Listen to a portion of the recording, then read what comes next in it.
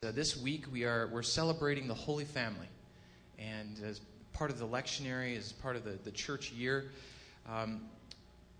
the past few weeks leading up to Christmas, the season of Advent, we were in a dark time, a time of waiting, and it really, for a lot of people, was kind of maybe a little bit of a somber time.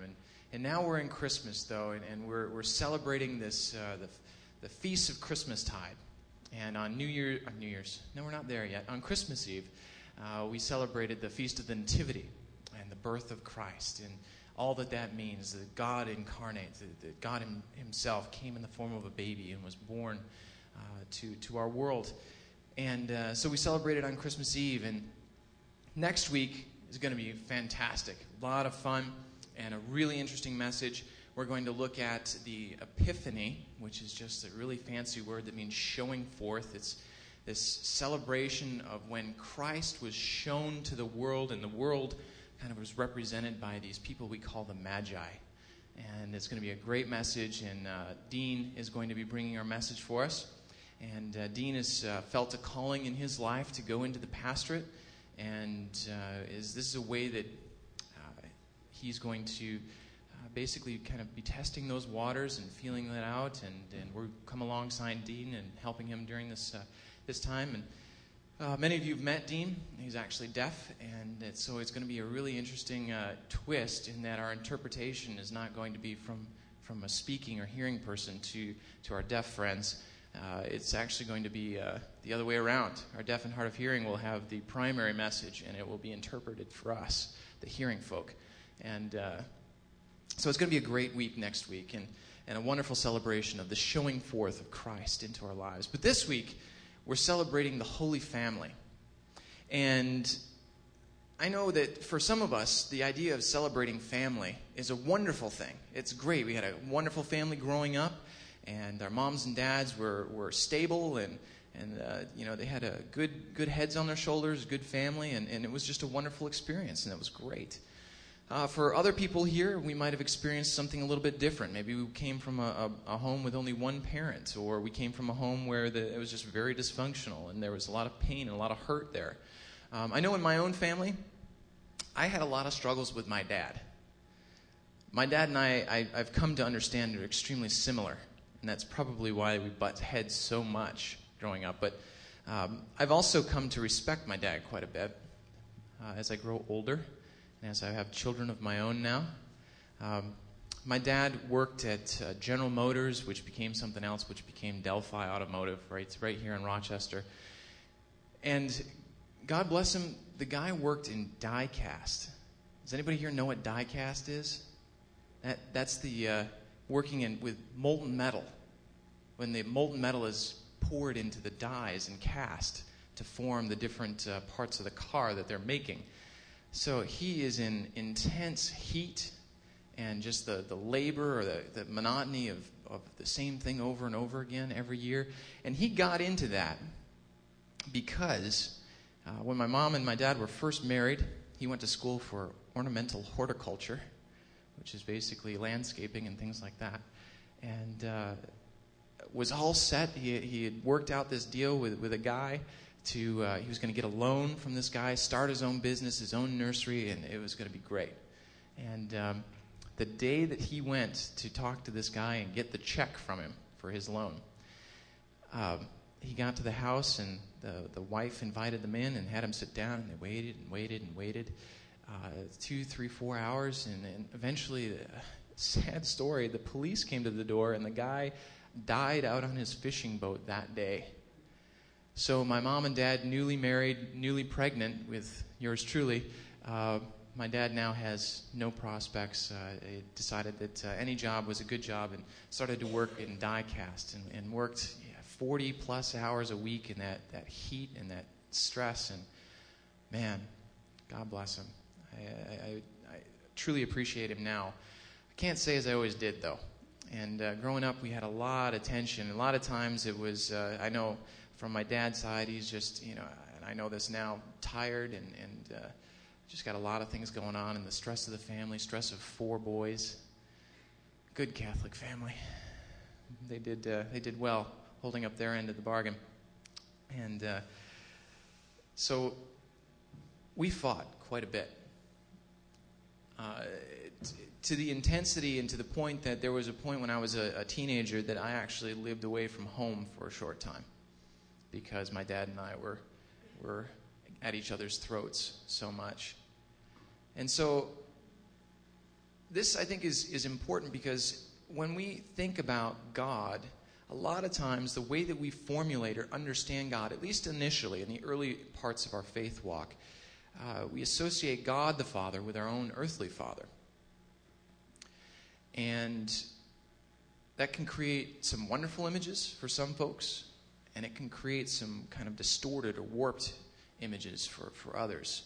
And I think that as we are looking at our scriptures today, we get a little bit of a picture of what Jesus might have experienced growing up with his relationship with his earthly father and also his relationship with his godly father.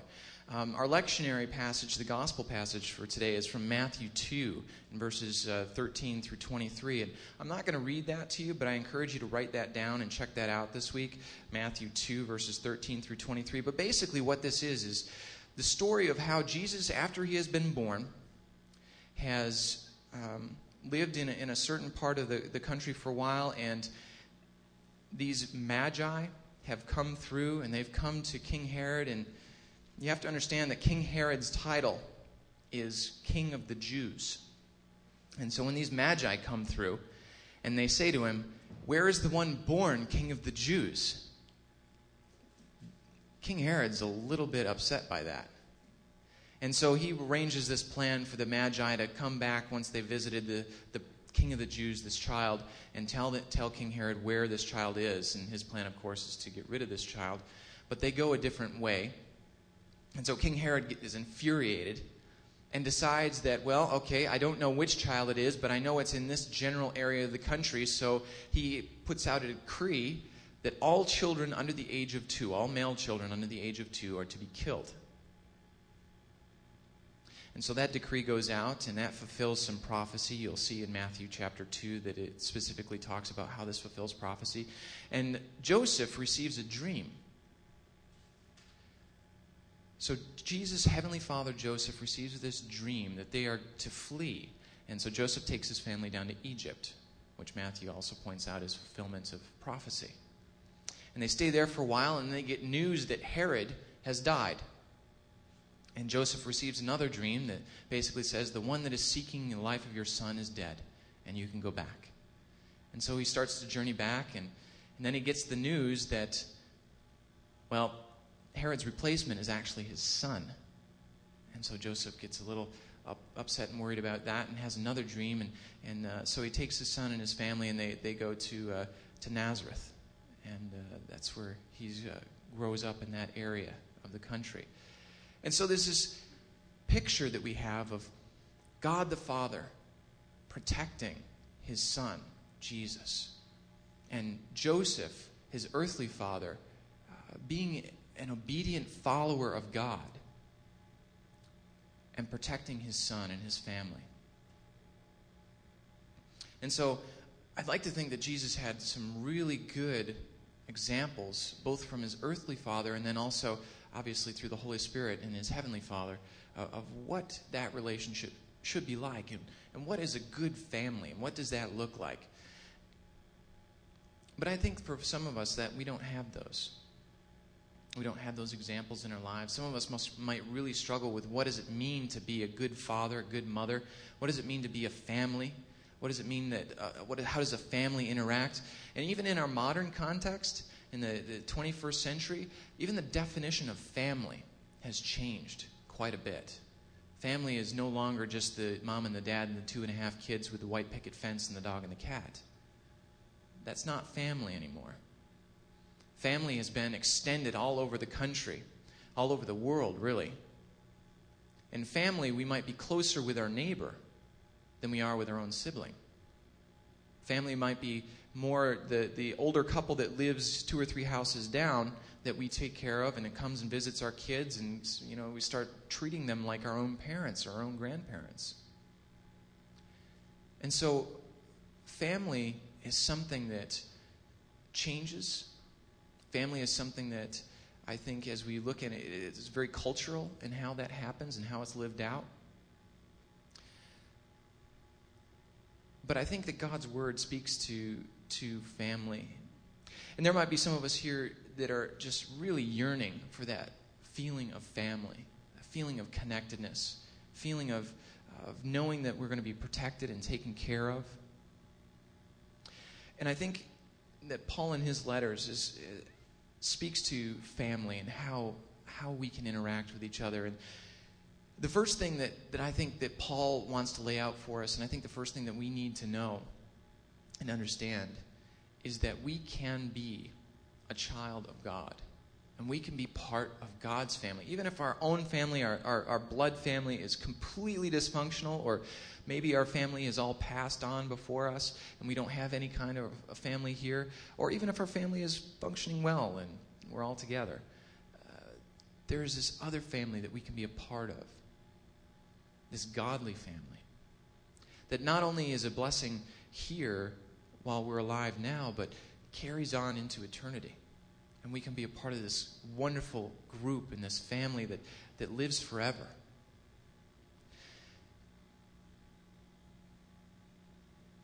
I invite you to turn to Romans 8 if you have your Bibles there in front of you. If you don't, there's some Bibles on the floor you can use, and the scriptures are also going to be up on the screen too. But Paul is writing a letter to the Romans, the believers in Rome. And in chapter 8, he's talking about this idea of family and being a child of God. And he says this in verse 14 of Romans 8. He says, "For all who are led by the Spirit of God are children of God. For you did not receive a spirit of slavery to fall back into fear, but you have received a spirit of adoption." A very interesting idea that we are adopted, brought into the family, that God chooses us. It's not a matter of necessarily being into the bloodline, but God saying to us, I know that you are orphaned in certain ways and in a spiritual way, and I want to adopt you as my own child. When we cry, Abba, Father, it is that very Spirit bearing witness with our spirit that we are children of God. It's a really cool phrase that when we cry, Abba, Father, Jesus, when he was on earth, when he was teaching us about how to talk to the Father, how to pray, when people asked him, how do we pray? Christ very specifically says, when you start your prayer, say Abba. And so often we translate it, we call it the Our Father, the prayer that Christ taught us, or the Lord's Prayer. And that just, it rings of majesty, and rightly so, because God is our Lord and God is Father. But I don't know about you, but I never called my dad Father. That was a little formal. I called my dad Dad, or when I was younger, I called him Daddy. My kids call me Daddy. And that is the way Jesus says to pray to God our Father. When you talk to God, call him Daddy. Daddy, in heaven, your name is holy. And so on. And so we're to praise God. But we're supposed to think of God as our heavenly Father, the same way that Christ sees God as his heavenly Father. That we are adopted into that family. Amazing promises. I don't know if this side of glory we have the ability to fully understand and wrap our minds around what it means to be a child of God. All the privileges and the responsibilities and the graces and the wonder of being a child of God. Because basically, Scripture tells us that we are Christ's brother and sister. Man, to be like Christ and to have the same blessings poured out on us as Christ has, that's amazing. And I know that as we talk about things here at Artisan, we've mentioned things like that we are separated from God. And we've had people talk to us about, aren't we all God's children? And point to things like, well, if God is creator, well then we're all God's children, right? And I will give you that. Sure, we're all God's children. But Paul tells us a little bit of a nuance in the Scripture that I think is really important when we're talking about this family and how do we understand being a follower of Christ, a follower of God, that leads to this adoption, this spirit of adoption that Christ is speaking, or that Paul is speaking about in his letter to the Romans. Paul writes another letter to the Galatians, and in chapter 4, he says this. He says, kind of responding to this idea, well, is everybody a child of God? Well, yes, everybody was created by God, so in that sense you could say that we're all a child of God. But it's kind of like being an heir. And there's a little bit of a difference between when you're a minor in a family and when you become an adult. Paul says it this way in Galatians 4, verse 1. He says, my point is this. Heirs, as long as they are minors, are no better than slaves, though they are the owners of all the property, but they remain under the guardians and the trustees until the date set by the father. So with us, while we were minors, we were enslaved to the elemental spirits of the world. And so often I think that there are so many of us that are content being maybe a child of God that is this minor. We haven't grown up in our faith. We haven't taken that step. We haven't reached that point, that appointed time. And yes, we might be children of God, but we haven't reached that adult relationship yet. We haven't really reached that spot where we've consciously made the decision to be part of the family. And so it's kind of like being a minor. We're kind of like wards of the estate. And we haven't reached the fullness of what God has and intends for us yet.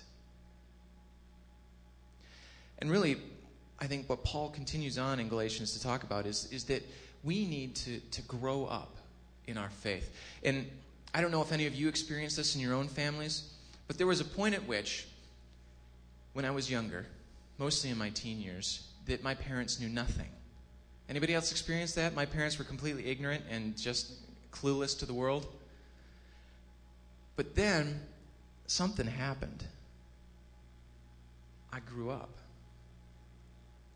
And I realized, you know what? Mom and Dad actually know some stuff. Mom and Dad actually may be a little bit smarter than I thought they were. And all this tension and these problems that are going on between my dad and me, maybe it isn't all because of him.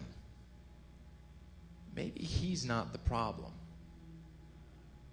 And I started looking at myself and started to take responsibility for my own actions and really became an adult member of our family. And I think that's what Paul is calling us to as we continue on in Galatians chapter 4, verse 4. He says, but when the fullness of time had come, God sent his Son, born of a woman, born under the law, in order to redeem those who were born under the law, so that we might receive adoption as children. And because you are children, God has sent the Spirit of his Son into our hearts, crying, Abba, Father. And there that phrase is again. So you are no longer a slave, but a child. And if a child, then also an heir through God. See, when Christ entered the world, that, as Mike referred to it on Christmas Eve, this Christ event, he opened the door, he made the way possible for adoption to happen. See, because another thing that we get in our info cards and questions is, well, aren't we all good people? Don't we all do good things? And a lot of times when we talk about sin and being removed from God, we do get these comments that we're all good people and that God loves us. And it's true, God loves us. But God is very specific about where that line of adoption is and what it takes to be in the family. And you can get in one of two ways. You can get into the family through living a life under the law that is absolutely flawless and perfect. In Romans, you can write this down and check this out. Romans 3:23, Paul says that all have sinned and fall short of the glory of God. All have fallen short of that bar, that requirement for adoption, that in order to get in, you have to be perfect. And just in case you think, well, I do a lot of good stuff, and I'm sure my good stuff outweighs my bad stuff, so I'm in. Well, the Bible doesn't talk about that at all. And secondarily, if you look write down Isaiah 64, chapter 64, verse 6. Prophet Isaiah talks about our good stuff, our best of our best. He says, all our righteousness is as a filthy rag. And that is a clean version in the English translation. Some of you have heard me say this before. The actual Hebrew, what that means, that filthy rag, all of the best of our best, even when we are doing everything that we can to be good, we're not even thinking bad thoughts, but we're helping old ladies across the street and doing all that great stuff. The best of our best is as a filthy rag. And that translated from Hebrew, literally translated from Hebrew, is used menstrual cloth. That's what that means, that filthy rag. So that's how God views the best of our best. Ouch. Maybe we're not so good after all.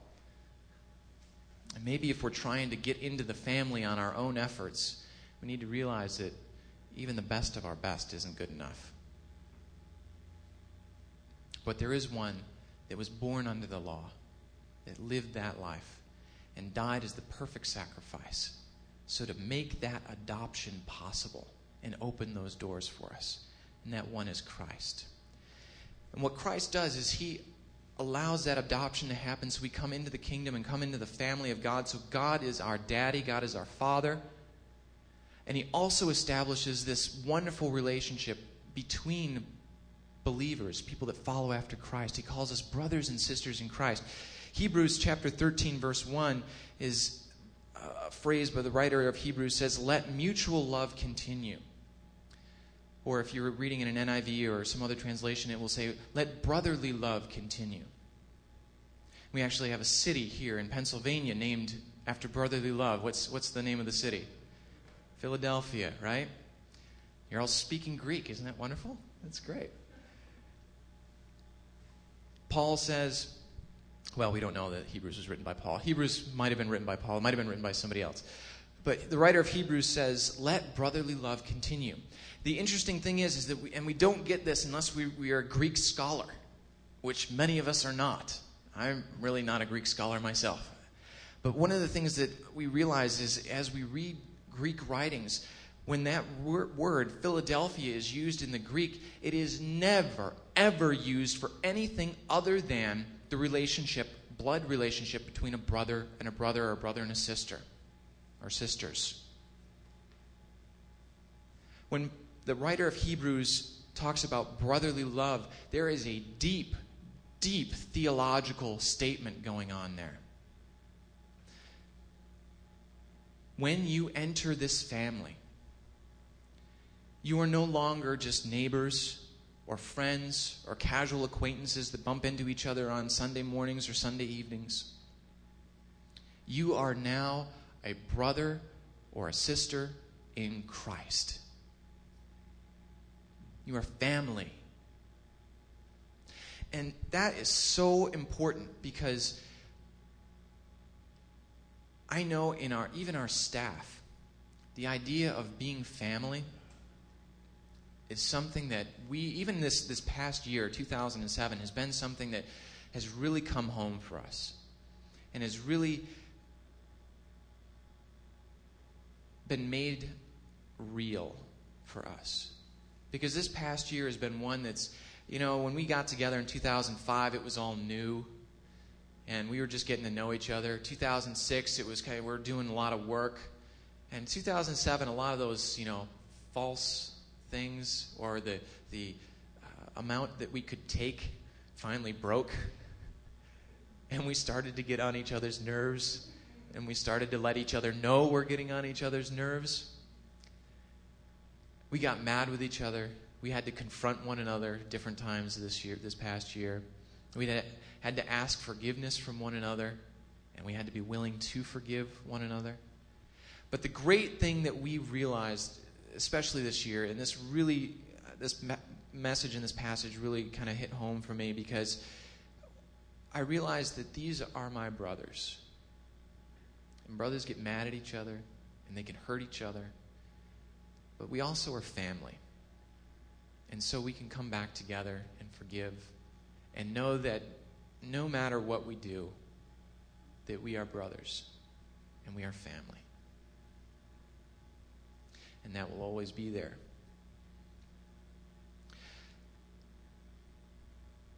So as we celebrate family today, the first and foremost thing that I want us to realize and understand is that we can be a child of God.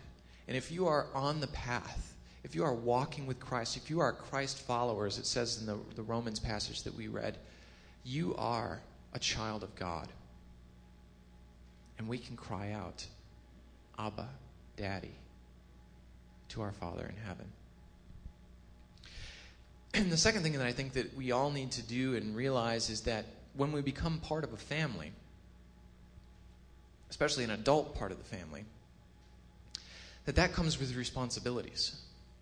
A lot of times we think of responsibilities as burdens, things we don't like to do, like jobs and chores and things like that. But responsibilities are a way that we connect, a way that we find place in our families. And I think a lot of us are missing out on this wonderful gift of becoming part of the family and including ourselves in the responsibilities of family. So here in our church family, when you became an adult in your own family, what are some of the things that you had to do? Did anybody have chores? Well, no one had chores? Oh, okay. Well, what were some of those chores? What are some of the things you had to do? Mow the lawn, dishes, vacuum, clean up, laundry. How many of you came back home after going to college, or you kind of maybe gone out for a little bit as an adult and then came back home? Anybody? Anybody have that experience? Did anybody have to pay rent when you came back home? Some of us did. Some of us had really generous parents that didn't make us do that. So these are all responsibilities that we have in our own families as we become adults, as we grow up. We get more responsibilities. We're expected to be a part of the family dynamic of all the stuff that goes on here.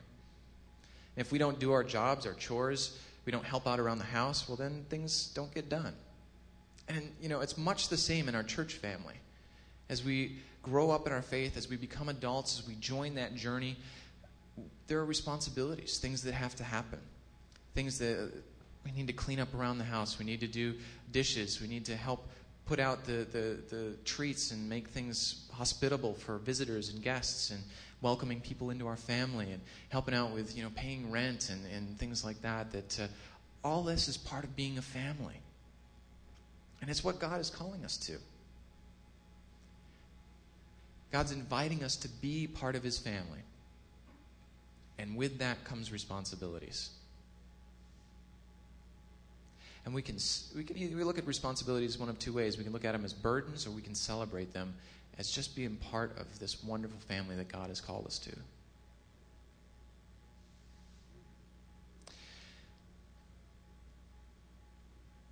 We can become the child of God, and we can be a part of that family dynamic and contribute to that family. It says we celebrate this holy family as we look at and remember the family that Jesus Christ was brought up in and brought up by. we are called to that, and God offers that same family relationship and dynamic to us.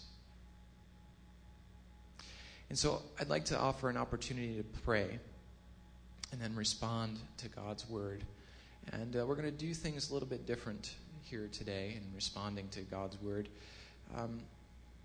But before we do that, let's go to our Father in prayer. And at the end of this prayer, I'm going to give us all an opportunity to pray the prayer that Jesus taught. I'm hoping that many of us are aware of it, and if you know the Lord's Prayer or the Our Father, I invite you to say that loud and help the people around you say this prayer to God. And I pray that, I know in my faith growing up, the Our Father got to be rote.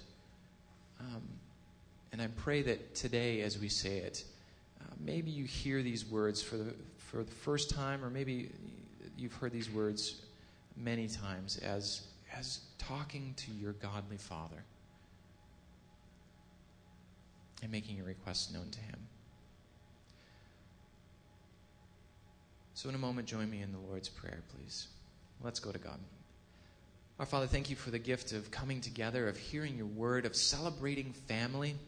First and foremost, the Holy Family.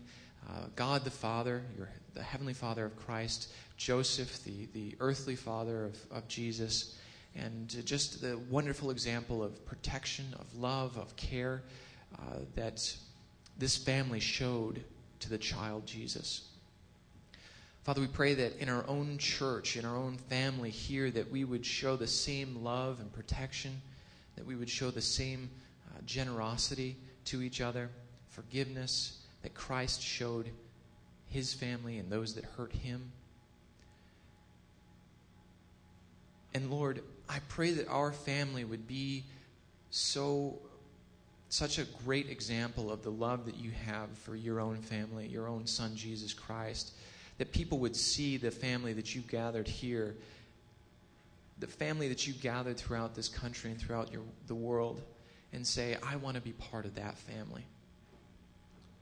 And Lord, if there are any here today that are saying, I want to be part of Christ's family, I want to be part of God's family, I pray that they would take that step onto the journey with Jesus, that they would give their life to you today.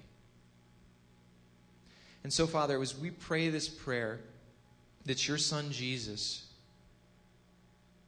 gave to us, we pray that you would hear it, that you would bless everyone gathered here, that we would truly grow in our understanding of what it means to be a child of God, of brothers and sisters. We thank you, Father. It's in our brother Jesus' name that we pray these things. Amen. And so I invite you to pray the Lord's Prayer with us, and let's use trespass and trespasses as we pray. Our Father, who art in heaven, hallowed be thy name. Thy kingdom come, thy will be done, on earth as it is in heaven. Give us this day our daily bread, and forgive us our trespasses, as we forgive those who trespass against us. And lead us not into temptation, but deliver us from evil. For thine is the kingdom, and the power, and the glory, forever. Amen. I'd like to invite you to respond to God and God's Word. And today we have a little bit different of how we're going to do this. We have the table of thanksgiving, the Eucharist, represented by the broken bread and the cup. And it's at two different stations in the room, in two opposite corners. And we invite you to go to the table, to break a piece of the bread off, dip it in either the wine or the juice, and receive it. And remember that this is the table that Christ prepared for us as he was about to be sacrificed. He said, look, remember me. When you eat this bread, this broken bread, remember my broken body for you. Remember the blood that was poured out and shed for you through this cup. It represents a new covenant, this new agreement, this new life. It represents the adoption into God's family. And so if you are on the journey with Christ, if you are a Christ follower, if you are part of God's family, we invite you to this table. If you would like prayer, we have a station over here that there's a kneeler if you want to pray silently by yourself, or there's a couple chairs set up over here that I'll be sitting at if you want to pray with a pastor. If you would like to make that confession of faith, take that step into God's family, I invite you to come on over and let's talk about that and pray about that. And finally, we consider the act of giving, of tithes and offerings, an act of worship. And so we invite you to respond to God and His Word by worshiping through giving. And that station is in the back with the table with the lamp behind it and the basket on it. And so you could use that table to celebrate and worship God through our tithes and our giving and an offering. So our response time is our remainder of our service together. And there's going to be some music playing and songs to be sung. And you can use any of these stations at any time during the remainder of our gathering together. And so thank you, Father. Thank you for being a part of this and celebrating and celebrating our family with our godly Father. And I would like to open our time of response now.